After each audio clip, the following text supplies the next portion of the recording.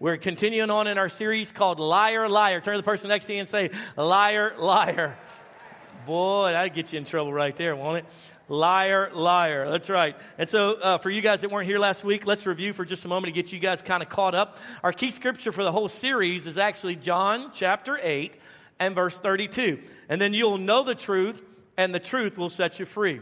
The truth doesn't set you free by itself. Knowing the truth will set you free. Come on, somebody. There's a lot of truth out there that I don't know yet, and so I'm ignorant and I don't have understanding. But once I know the truth from the Word of God, then it'll set me free. And so our whole premise is that in that book of John, chapter 8, Jesus continued on in that teaching talking about Satan being the father of lies, that he has been a liar from the beginning, that he is the disseminator of lies, and he used the term father. And last week we taught you that wasn't a communication about Satan's gender being male or female. What Jesus was talking about was that Satan is the father of life. He is the propagator. He is the generator of lies. And not talking sexually now, but talking biologically, what a dad does, what a father does, is disseminate seed.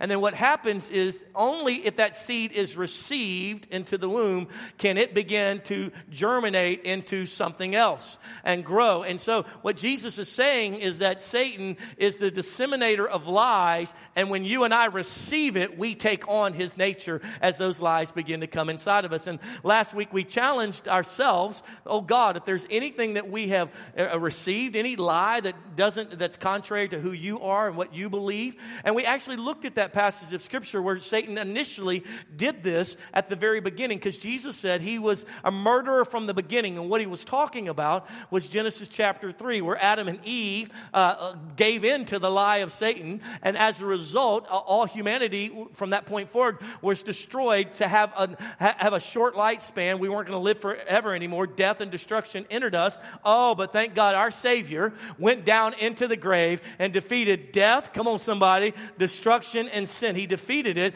And so now we live forevermore in eternity, not in this life, but in the life to come because of what he did on the cross. And so what we're talking about today is we're going to look into for the next couple weeks, we're going to look into some of the key lies that Satan germinates, that gets into our lives and causes us to lack faith, that causes us to have doubt, that causes us to live in sin, that causes us to have destructive patterns in our life. And so we're going to go back to that initial passage in Genesis chapter 3, and we're going to look at that. But before we do, here's our key verse for this Sunday's message. For the title of this message is actually The Lie of Dissatisfaction. So let's look at the key scripture. It's found in Psalms 25, verse 4 and 5. In fact, I'm going to have you read it out as a prayer, and we're going to kind of open with this as a prayer. This is a prayer, and it actually is a statement of my heart.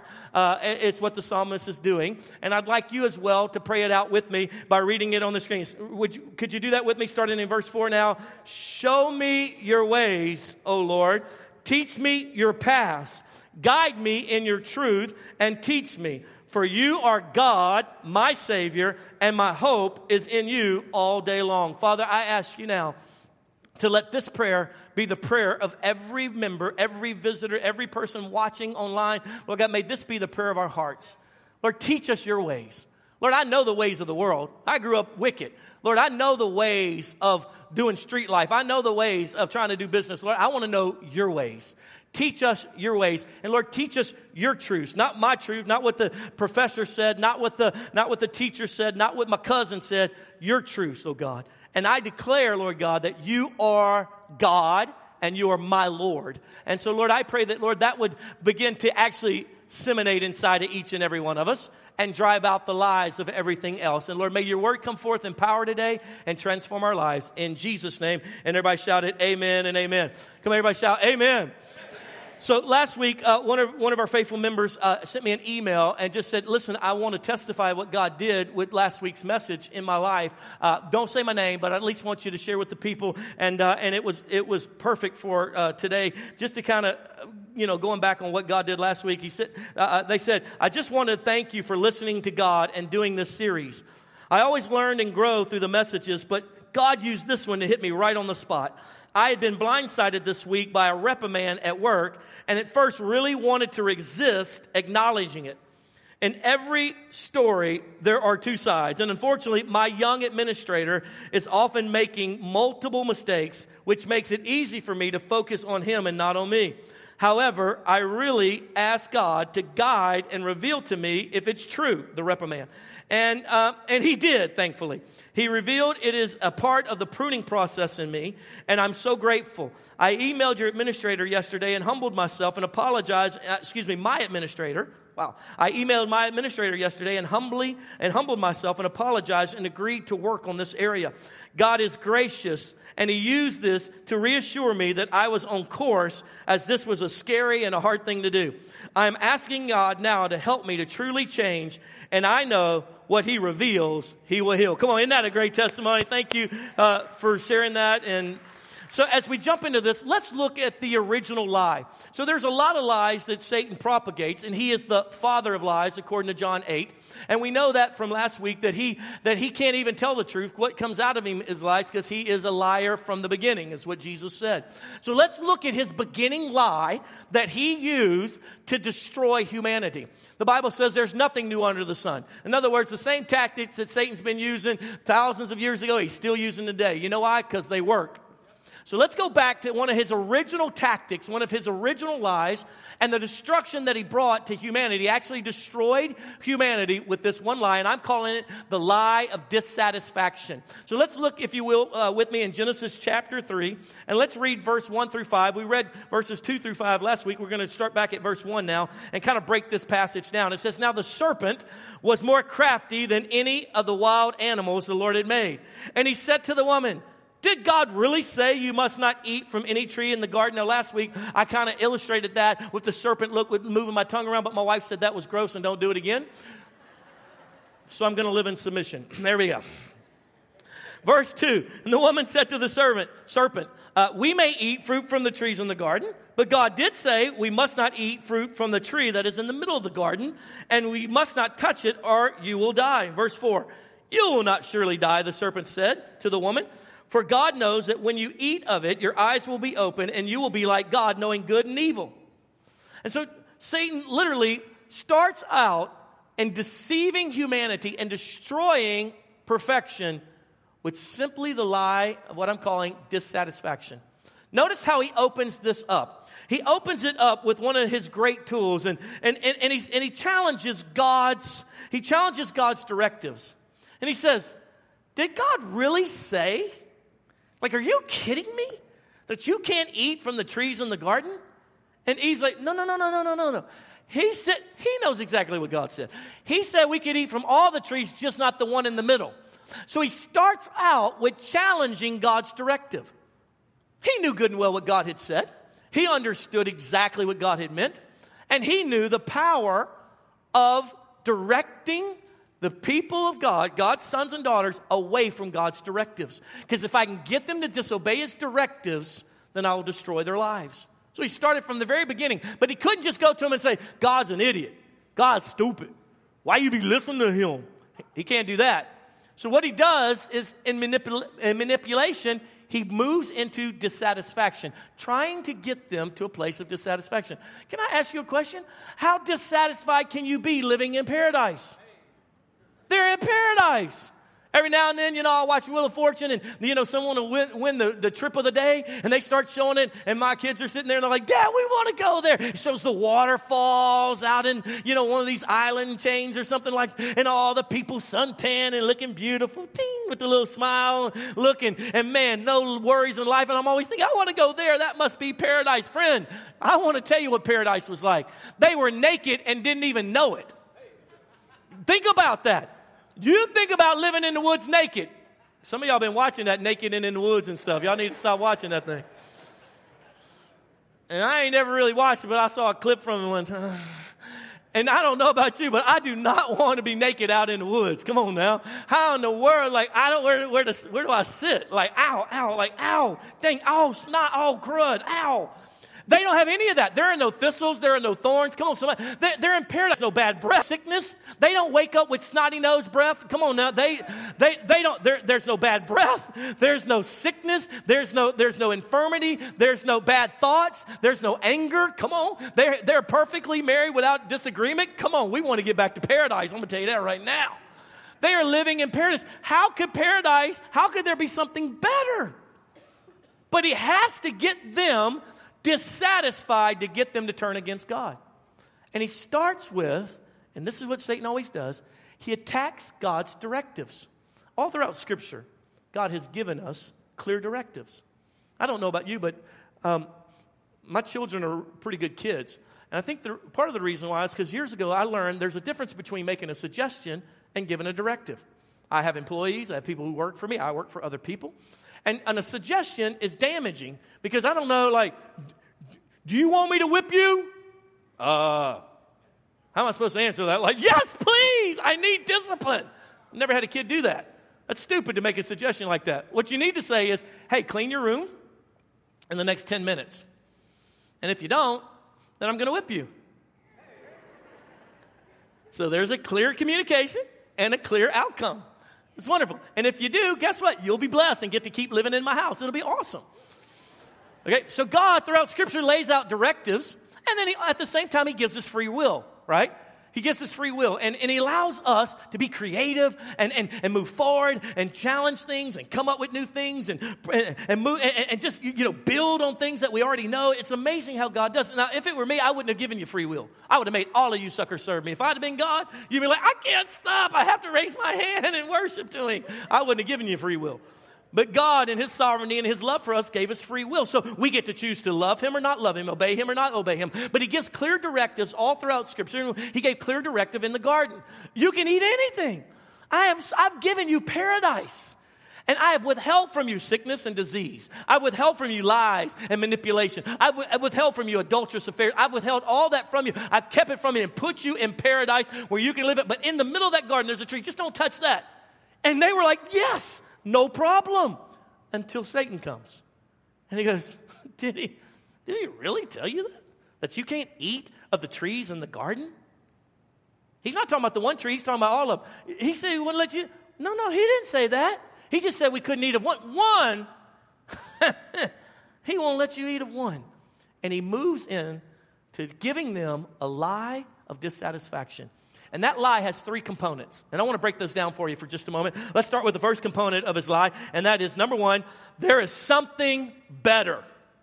There is something better. Verse 5, he says, you know why he says that, right? Because if you eat of it, your eyes will be open and you'll be like him. What? That's right. There's something better out there for you. See? Look what he's done. He don't want you to have it. There's something better out there and you don't have it. Listen, some of you guys were so happy in your marriage until you started getting on Facebook. And you started realizing, I went to school with her. She was fat and ugly and dumb. And now she's married to this guy. He's got abs. He's making $800,000 a year. They going on vacation every week. And we hadn't been on vacation in 4 years, you lazy bum.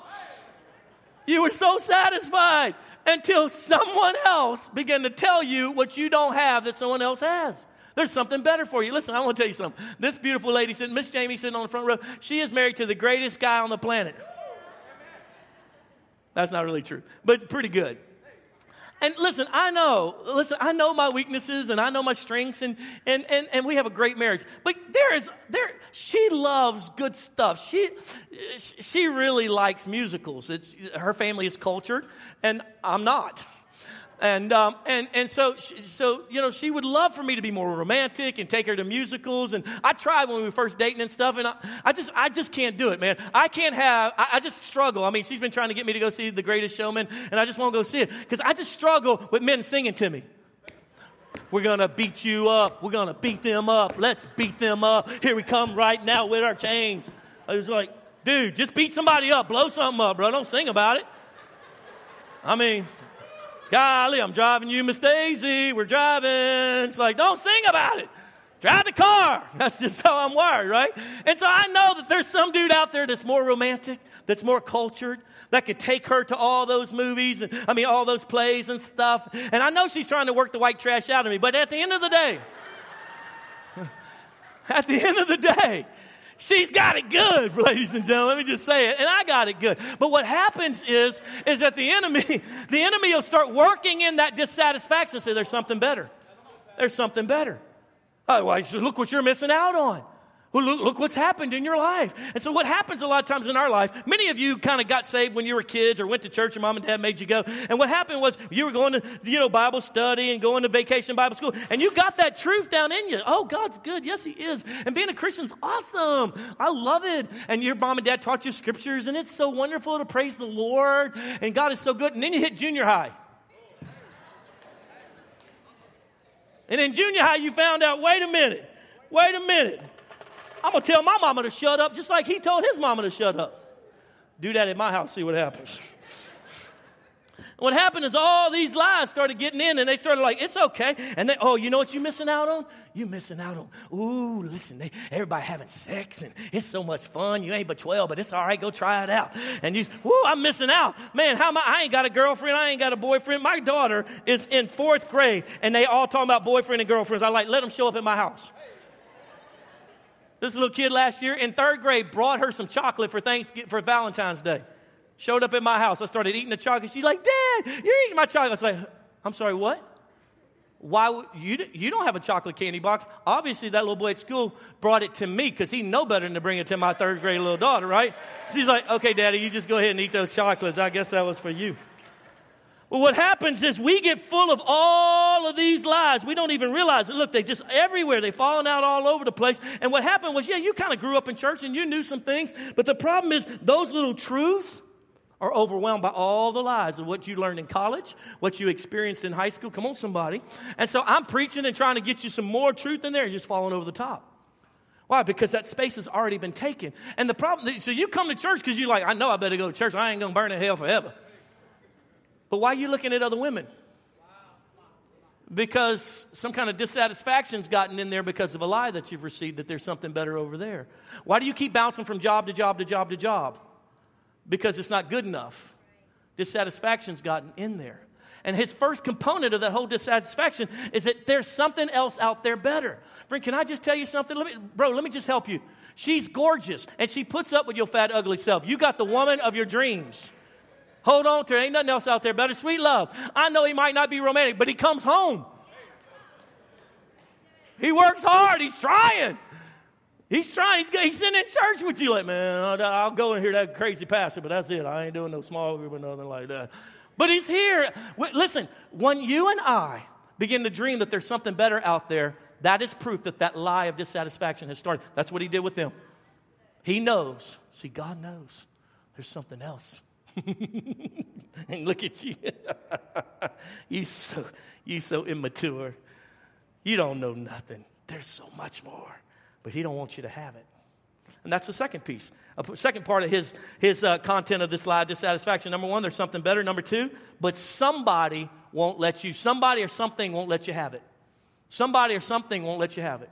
I can't tell you how many people Jamie and I have counseled where this woman looked up one day and she got 4 kids, and she's working out 24 hours a day and talking about leaving her husband and her kids because she didn't get to have her youth because she got married young. And if it wasn't for the kids, how great. It wasn't for her husband. If it wasn't for this, it wasn't that she got pregnant when they were first married. They could have had a better life. And there's always, that's a part of this dissatisfaction lie. That's one of the components. And he literally, look what he tells her. Again, in verse 5, look at what he says. He says, God knows that if you eat of this fruit, you'll be just like him. See, God's standing in your way from being just like him. He knows that if you eat of this fruit, that you're going to be just like him. He don't want that. He's scared of that. There's something better. God is standing in your way from having it. There's something so much better than what you got right now. They're in paradise. People are still trying to find paradise. People, there are archaeologists that think that they found it over here, and then they go over here and all this kind of stuff, and they can't find it. Most scholars believe it was destroyed in the flood. If nothing else, it's at least destroyed then. But that paradise of perfection, where there's no sickness, there's no disease, there's no fighting. They're walking around naked and don't even know it. Mosquitoes aren't even biting them. Come on, somebody. They're not hungry. Food is growing for them. They don't have to work. Oh my God, I want to get to paradise. They don't have to labor. They would have lived forever. What else could be better? But what he has to do is he has to insert a lie that what you got right now is not good enough. But good enough, then you could walk in contentment. Because if it's good enough, that means God is good. Because if it's good enough, then that means that God's got you in the palm of his hand and his ways are higher than our ways. But what this whole thing is, it's an attack against you trusting Jesus. Dissatisfaction, the lie of dissatisfaction is an attack against you and I fully putting our trust in God. Because he looks at her and he goes, don't you know there's so much better out there? Can't you believe? God doesn't want you to have it. And then he starts instituting. Someone else is in the way of your satisfaction. Someone else is in the way of you having your dreams come true. Friend, can I tell you something? This is the lie of dissatisfaction. I'll tell you, he's been playing the same card game. He's been using the same prosecuting plan from the very beginning. He's using it on you and me today, and it's time that we get that thing out. Here's the third component of this lie of dissatisfaction. You ready to write this down? And that is, crossing the boundary is okay because you need it. So he brings Adam and Eve are there at the tree, obviously. Adam ain't out in the woods doing something fun. He's standing right there with Eve. And the Bible says she takes of the fruit and she sees that it's good. Friend, can I tell you, sin is good for a season. It is good for a moment. But the end thereof is death. It's fun. It's exciting. That's why so many of us run to it. And then we see the end result and it's destructive. And so she sees that it's good. Why? Because I got to have it. I'm deserving of it. I deserve this. I work hard for this. I work so hard. I deserve to drink a case of beer at the end of the week. I deserve that. And that little scripture stuff, the little preacher guy, he doesn't know what he's talking about. See, I struggle with this same principle as well.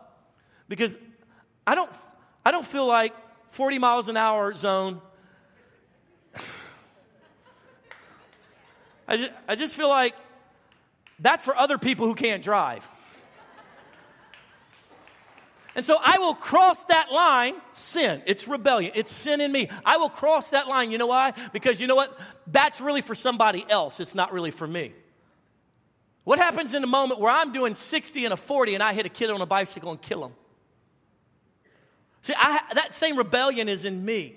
And so Adam and Eve eat of the fruit, and in that moment of crossing the boundary, of crossing the line. Why? Because I need it, because I deserve it. The moment they move into sin, if you will, the moment they move into it, they destroy humanity.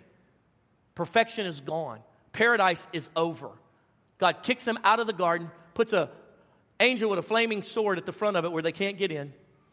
And then their lifespan becomes limited to the place that now the average lifespan is 80, 82, something like that, which is greater than it was even 20 years ago. But can you imagine death and destruction happened all because I know there's a line there. I know this is sin, but you know what? I deserve this because of this. And we step over it. And this is how destruction and destructive patterns happen in our life. I know it's sin, but I'm going to do it anyway. Why? Because I deserve it. I'm impervious to that. That's really for everybody else, is the way we justify it. But what's happened is let me ask you this. Is God not good? Does he not love us? Is his ways not higher than our ways? So if God sets a directive, if he says this is sin, this is right, and this is wrong. So then why would we not live by that? Because he's got our best interest in mind. Why do I rebel against that? Why do I go do my own thing? I'll tell you why. It's because of the lie of dissatisfaction. Because I'm filled up with the lie that there's something better, that I'm running late, so I need to be able to get there because I didn't prepare in advance anyway. And so and that I deserve this because this has happened because of da-da-da-da-da-da-da. And we just get filled up with the justification of that lie, and before you know it, we're living in sin. Before we know it, we're broken down. We've destroyed other people's lives because of our sin. Why? All because as I'm deserving of it, God kept me from good things. He shouldn't have. All because, you know what, there's something better. And so some of you grew up around the church and you went off in your teenage and college age years. You went off crazy into sin. Why? Because of this lie right here, that there was something better. There was something out there that you were missing out on. In fact, they would tell you that you're a Christian. You believe that there's a God who created all this? Like, are you crazy? What are you talking about? You believe the earth is only 6,000 years old? You are so immature. Oh, my God. You are so sheltered. Oh, my goodness. That's why a lot of our homeschoolers, once they go off to college, would lose their mind because they had never been attacked like that. And they're being attacked with all these lies. And then how can you be satisfied with this? You're going to be a virgin when you get married? How you going to know how to drive the car if you don't test drive it? I had a parent tell me that in reference to his son. We were teaching him to live holy, live right, like the Bible says. Well, how's he going to know if he don't test drive a little bit? You got all kinds of pretty girls in that youth group. Let him have some. I was like, I will knock you out right here, sir, upside your head. Why?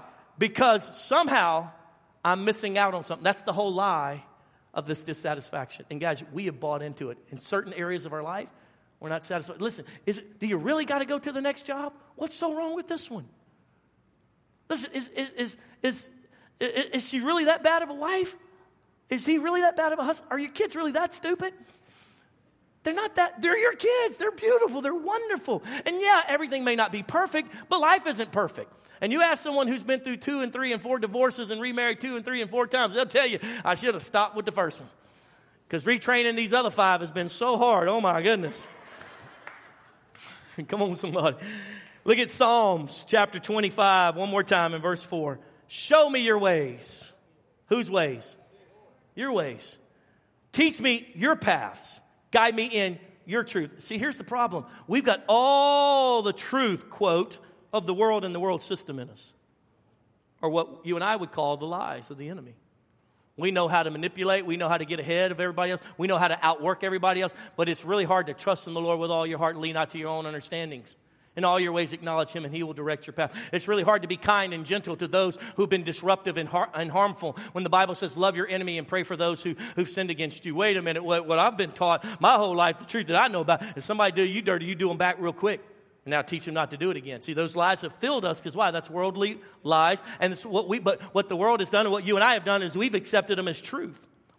And so we don't understand. And again, was our key scripture for the whole series. You will know the truth, and the truth will set you free. You don't get freedom by just praying. You get freedom by knowing the truth. You get bound by receiving lies. So we got to get unbound. We got to get free by knowing the truth. And the only way you can know the truth is to get into the Word and understand it. And let's remove the lies so that we can receive the truth and let that disseminate inside of us to the place where, I don't know if you ever had a grandma that was one of them prayer. We had a number of them in the church I grew up in, and they wouldn't get mad about nothing. Oh, baby, we're just going to put that before the Lord. He'll fix them. I'm like, no, we need to stab them right now.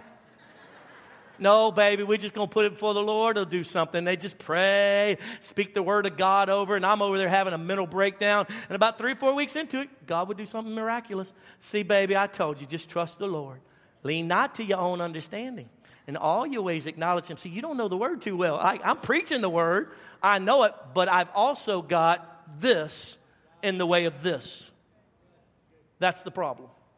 So you and I want to dig those things out. And his great, big, number one lie, dissatisfaction. That's why some of you jump from church to church to church to church. Relationship, job.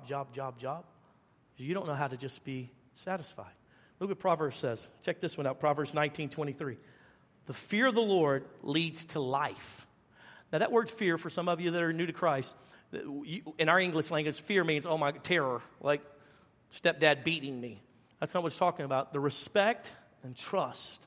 So the respect and trust of the Lord leads to life. And he who has it will abide in, say it out loud, will abide in satisfaction. I was in Africa years ago, and they didn't know they were poor. They had no idea they were poor. Didn't care. I'll never forget, we got a bunch of these young people saved. We're just out in the middle of a field. There's trash everywhere. It's in Nairobi. And they got saved, and the person that was with us was African, was from Kenya, and they knew this little song. I think it went something like, Nisa, Nisa, Jambu. And so we started singing it. Next thing I know, this kid grabs this milk carton and a stick. Boom, boom, boom, boom, boom. Another kid grabs 2 pieces of metal, like trash, in this field, like like a dump, like somebody should have and start scraping it together. He's hitting the milk carton. He's rubbing metal things together. We're singing, and it was as though heaven had come down. It was the greatest worship moment of my life. Like I could feel God, like, oh, I'm scared to open my eyes because he's standing here.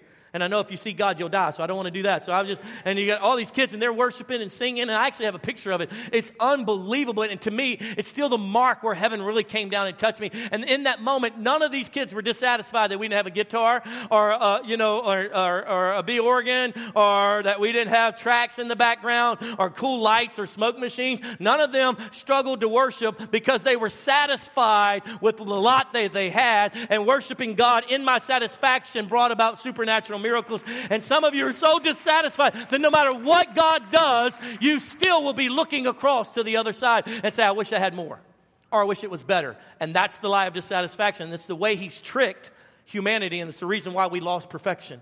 It's the reason why we became sinners, all because of this one lie, that it's not good enough. There's more. There's something better.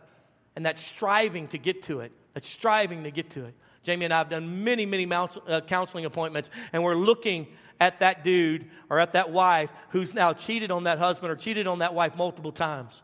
And they know it's sin. They know they're destroying their family. And that spouse is willing to forgive them in that moment. You can see in their eyes, yeah, but there's something better out there. And I don't want to miss out on it. Majority of our millennials really struggle right now to get married because of this whole comparison thing that's happening in social media. So they got a good relationship going, but they wonder, is there something better out there? I don't want to miss out. I don't want to miss out because there's so many options. And so as a result, they can't make a decision. And they can't live with that decision. Why? Because of dissatisfaction, the lie of dissatisfaction. Look what Paul said in Philippians 4 and verse 12. He says, I know what it is to be in need, and I know what it is to have plenty. I have learned the secret. Everybody say, shh, secret. Say it again. It's a secret. He said, I've learned the secret of being content in any and every situation, whether well-fed or hungry, whether living in plenty or in want. Paul said, I've learned it. In other words, I had to learn it because I didn't have it naturally. Why? Because I grew up with the lie of dissatisfaction. More, got to do more, got to minister more, got to accomplish more, got to make more money. Paul said, I've learned the secret of contentment. I've learned the truth. The contentment is great gain.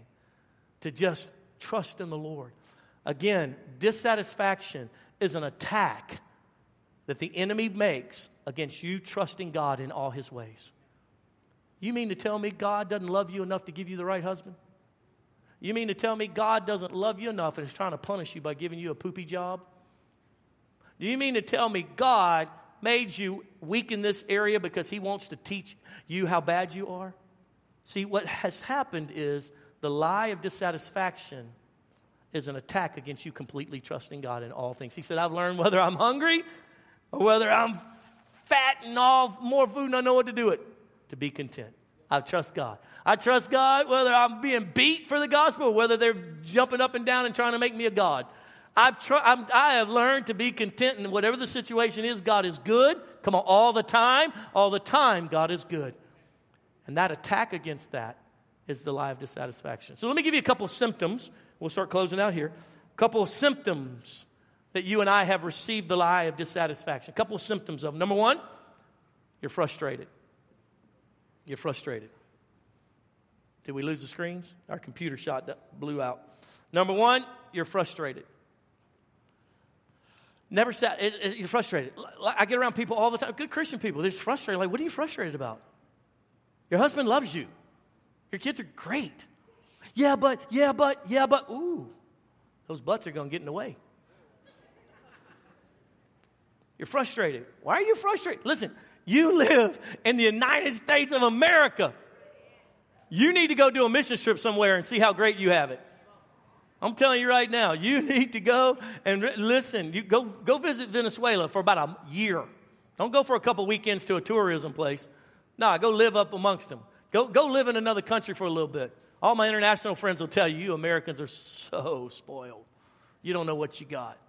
Yeah, we may not always have the best leadership, but man, we live in America. It's the greatest country in the history of the world. Listen, you get to have an opinion. You can throw it all out there on social media and nobody comes to your house and kills you. I mean, they don't show up, military might, and say, you talk bad against our leader. Boom. I mean, you ought to go visit our friends in China and the fear that they live under, even to this day. I mean, what are we frustrated about? You got a house. You obviously have a car. You got here. I didn't see none of y'all walking. You got nice clothes. You got more pairs of shoes than most people in the world have combined. If we took all the American shoes, I'm telling you, you got more pairs of underwear. We are blessed. So why are we frustrated? Because of the lie of dissatisfaction. Here's another symptom, second symptom, and that is you can't be grateful. You can't be grateful. Guys, listen, I want you to know something. I remember being driven to where it was never good enough in ministry. 50 people saved, I wanted 100 people saved a week. 25 people starting small groups. No, I wanted 100 people starting small groups. I can remember the lie of dissatisfaction reigning and ruling in my life. And all the deliverance that came when I just began to trust the Lord with however He needed me. And now we have this beautiful church. I don't want a church of 20, 80, 30, 100,000. I want you. So when you show up brand new to our church, I'm so grateful. Because I remember no one ever came. I remember being in services where nobody new ever showed up. And when you make a decision, yes, Pastor, I want to serve God. It's time to make a change. I remember when no one got saved. I am so grateful. I'm so grateful. But in other areas, dissatisfaction has gotten, and I'm not grateful. I want you to ask yourself, where are you ungrateful at? It's a sign of the lie of dissatisfaction. It's a symptom. Here's the third symptom of the lie of dissatisfaction, and that is you can't stop dreaming about what it could be like. You can't stop dreaming about what it could be like. And I get it. We live in the United States of America, and yes, God gave us opportunity to grow and make things better. But can you just be satisfied with what God's done now and what He's going to do in the future? And stop dreaming past. I can't tell you how many times we've sat there and said, bro, I know you say yes, you want to be married to her, but all I hear coming out of your mouth is how it could be better with somebody else. You've gotten the lie of dissatisfaction, and it's permeated you. It's filled you up, and no matter what Miss Jamie and I tell you guys, no matter what the Word of God says, even if I prophesy, if Jesus Himself showed up, you wouldn't receive it. Why? Because you're filled up with dissatisfaction. You got to empty that out. And you know what? That's when sometimes when the world and the world system strikes us the worst, right? In that moment, they eat of it. I got what I wanted. I got it. My eyes are going to be open like God. I'm going to know good from evil like God. Destroyed everything in a desire of dissatisfaction. Here's the last and final symptom, and that is you blame someone else from keeping you from what you want. You blame someone else. It's always if my kids, never forget Jamie and I counseling this one gal, 3 or 4 kids. My kids have kept me from being able to be the person I'm called to be. If I wouldn't have had these kids, I'd be ministering all over the world. Really. So it's the kids' fault. How'd you get there? Same thing he said. God knows. God's keeping you from knowing like truth. He's keeping you from the knowledge of good and evil. God, who created all this beauty for you, He don't want you to have it. He's in the way. So rebel against Him so that you can have what you think you want now that I've convinced you that what you have is not good enough. Guys, let me tell you something. You and I need to learn as we walk in the fear of the Lord, it will bring us to a place of satisfaction. God is good.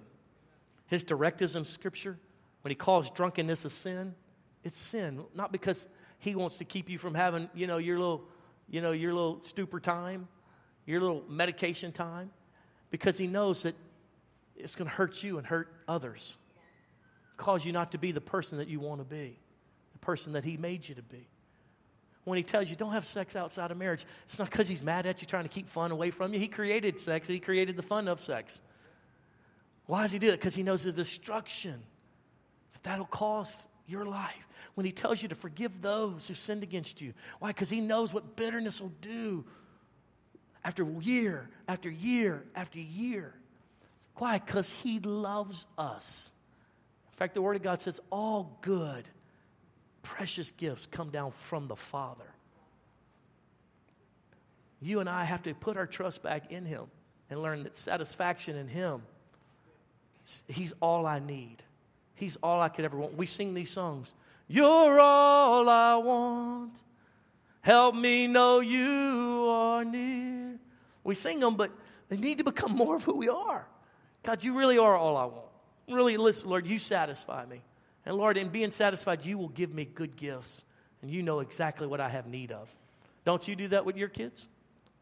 I give one kid one thing and I don't give the other kid the exact same thing. Not because it's favoritism, because this one is at an age and a responsibility and a place of maturity they can handle that. I'm not giving the 10-year-old her own car. No matter how much she asks for it. I'm not. She's not ready for it. I'm going to one day. And it'll probably end up being better than the other one's got because we have more money now. Are you with me? God has your best interest in mind. But if you're caught up in dissatisfaction, it'll destroy you. And that thing, no matter what we say, no matter what the Word of God says, no matter what God does, it'll never be enough. Would you stand with me all across the room? You guys have been magnificent this morning. You got real quiet. So either I've hurt your feelings or the truth is trying to set you free. Amen. Would you close your eyes and bow your heads with me across the room? I'm just asking you to do that so you can have a private moment with the Lord, to give you some private space in a room full of people. Are you ungrateful? Do you dream about how much better it is somewhere else, with someone else, doing something else? These are symptoms. Are you constantly talking about how so-and-so or such and such kept you from doing and having what you want? Do you find yourself thinking about how it's better somewhere else, better with somebody else? Do you struggle to embrace satisfaction in God, contentment in Christ? I know I do.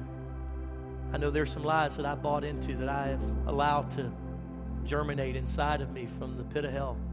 Didn't know it at the time. I called it leadership. I called it being an American and making things better. So with every head bowed and every eye closed, would you just take a moment, and if you feel like this word is speaking to you, I want you to ask the Lord for help. I want you to tell him. I want you to go back to our key scripture. Lord, show me your truth. Show me your ways.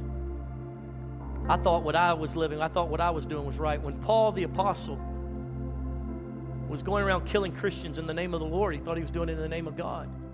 And when he realized and had a revelation of what he was doing, he took 3 years to go find himself.